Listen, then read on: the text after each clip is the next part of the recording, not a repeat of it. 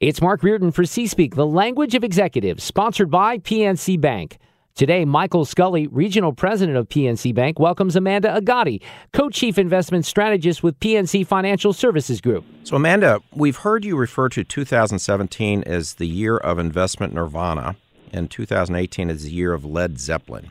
Can you explain what that means? So it started out as a joke with one of my colleagues, and then it really sort of took off and caught fire in a number of media outlets. So 2017 was really an environment characterized by low interest rates, low inflation, and record low volatility. And that created sort of a perfect storm, investing nirvana, if you will, which led to really, really strong market returns. Coming into 2018, though, we felt that the backdrop was really shifting pretty dramatically, that the market was likely to feel a lot heavier this year.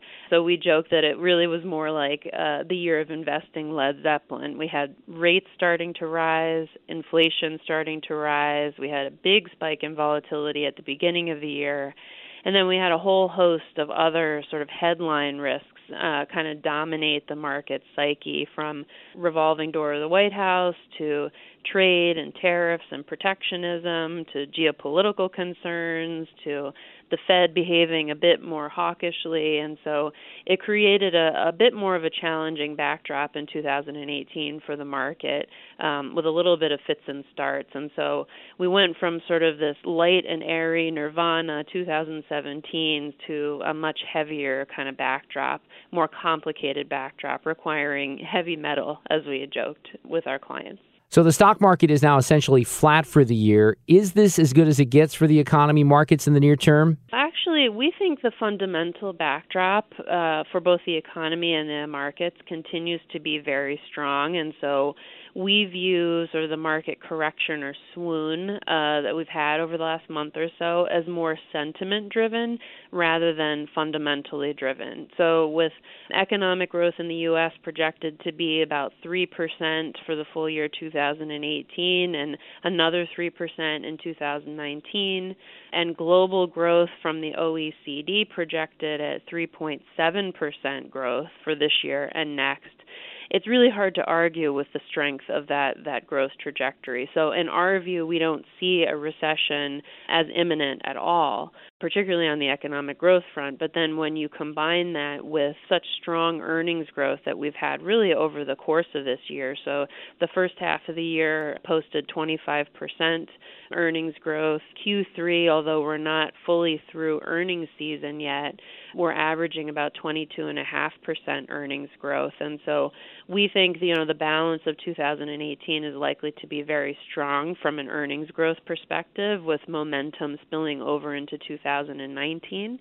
So we do think that although we've had kind of a fairly sharp bout of volatility here over the last month or so, that it's much more sentiment and headline risk driven than it is fundamental. And so we're encouraging our clients to use this as an opportunity to either add to or initiate positions in portfolios where perhaps they might have been, holding back or on the fence previously. Amanda, in your view, what are the key variables in terms of the length and timing of the current cycle? So I think the most significant variable, and to some degree a concern, is what happens on the capital expenditure front.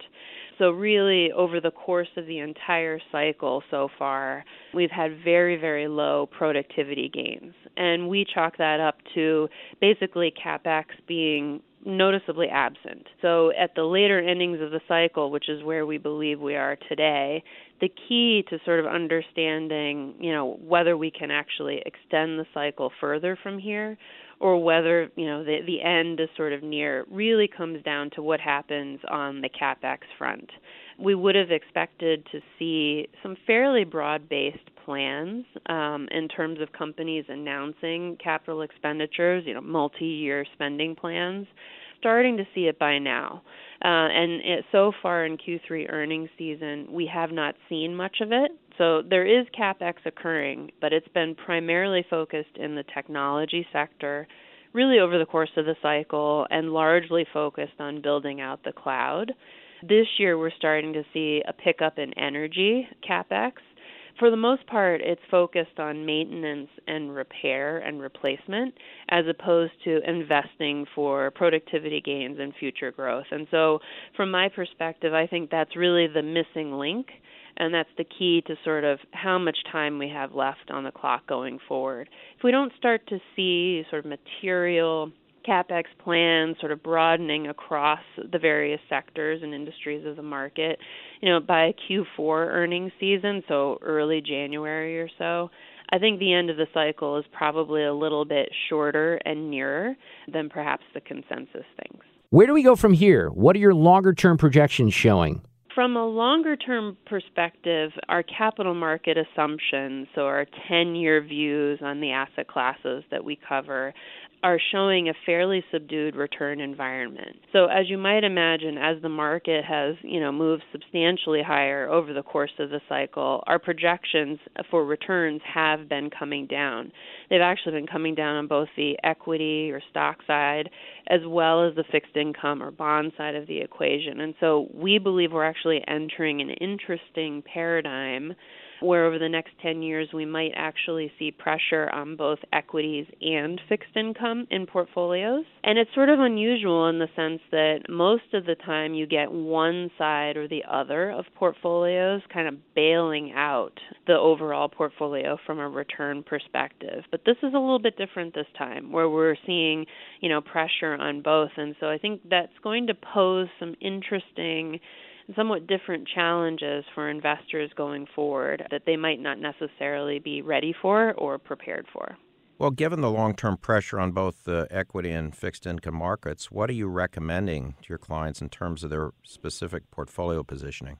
Two key things that we focus on. One is asset allocation. The other is sort of the mix of active and passive strategies employed in portfolios. And on the asset allocation side, I think it's really important to remember that the markets are very complex, dynamic systems. And so there's this continual evolving and adjusting that's going on in the market. So what has sort of worked from a return perspective or even an asset allocation perspective over the last 10 or 20 or even 30 years isn't necessarily what's going to work going forward. And so we spend an awful lot of time working with our clients to try and help them understand and educate them as to what the right kind of starting point or target from an asset allocation perspective should be. We start with goals first. So we're not thinking about, what is the risk tolerance that makes you sort of feel warm and fuzzy or help you sleep well at night. We start with what's the goal or objective that you're trying to achieve, and how do we think, the best positioning in portfolios will get you there.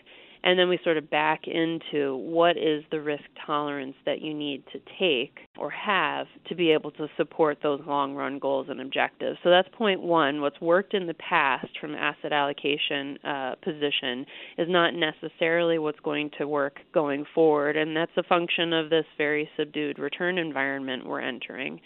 But then it's also rethinking the mix of active and passive strategies employed in portfolios. And what I mean by that is the mix of index funds and ETFs relative to active managers or stock pickers, if you will. And we believe very strongly that just as the asset allocation decision should evolve as the market evolves, that we also believe the mix of active and passive strategies employed in portfolios should evolve too. And so where we sit in the later innings of the cycle, and really given sort of the subdued return environment going forward, means a different mix of active and passive than it has been sort of over the lion's share of the cycle that we've currently been in. For our entire interview with Amanda Agati and more C-Speak content, go to KMOX.com/news. C-Speak, sponsored by PNC Bank.